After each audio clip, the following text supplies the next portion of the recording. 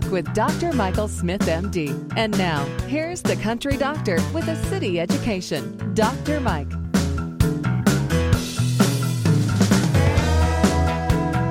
So new research shows that probiotics may relieve depression.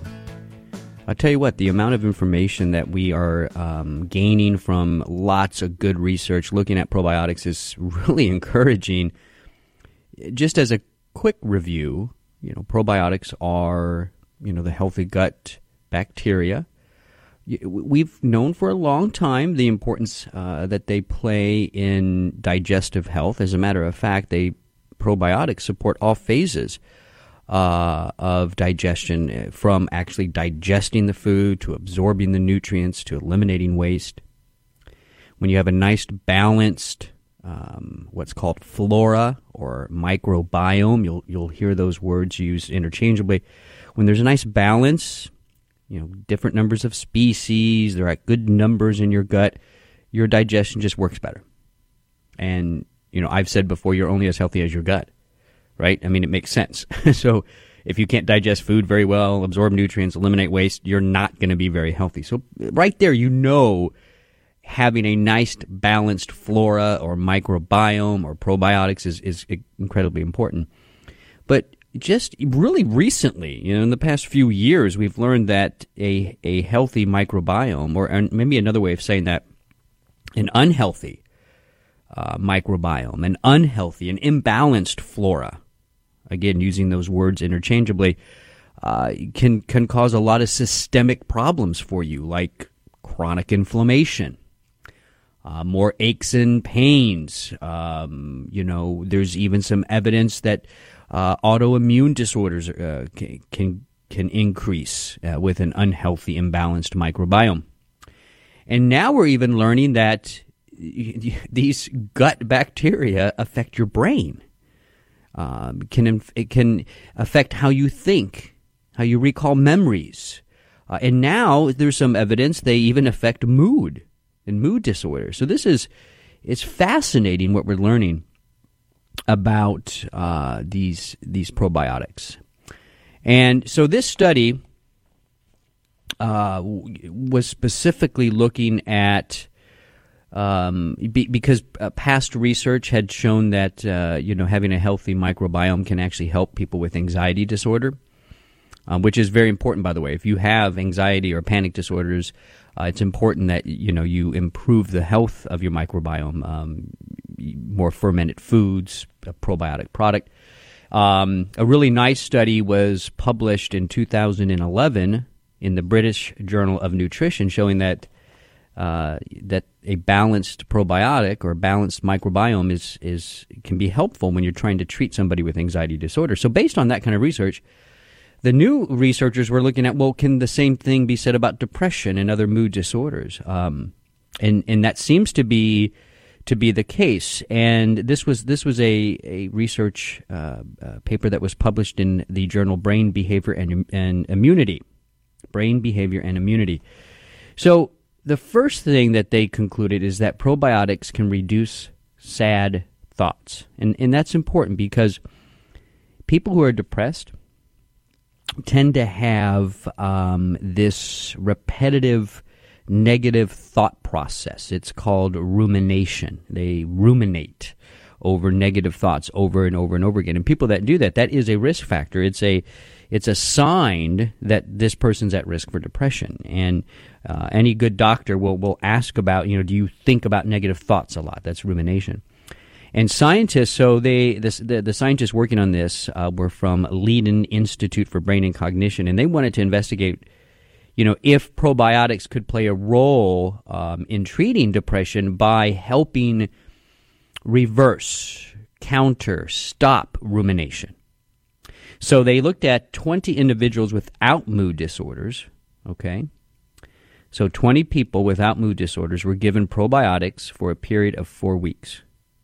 And then another group of 20 people were given a placebo for the same amount of time. So you got 20 people on a probiotic for a month, 20 people on a placebo for a month.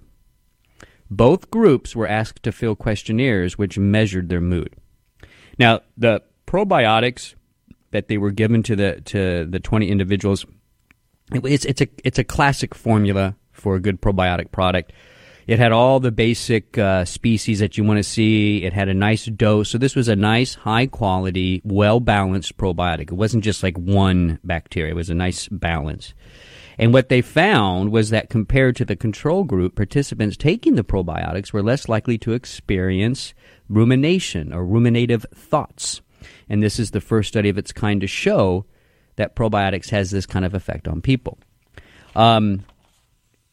So the extrapolation of this data, since rumination is a significant risk factor for depression later in life, now you have some evidence, and granted, this is just a small little study. It's really just hypothesis generating.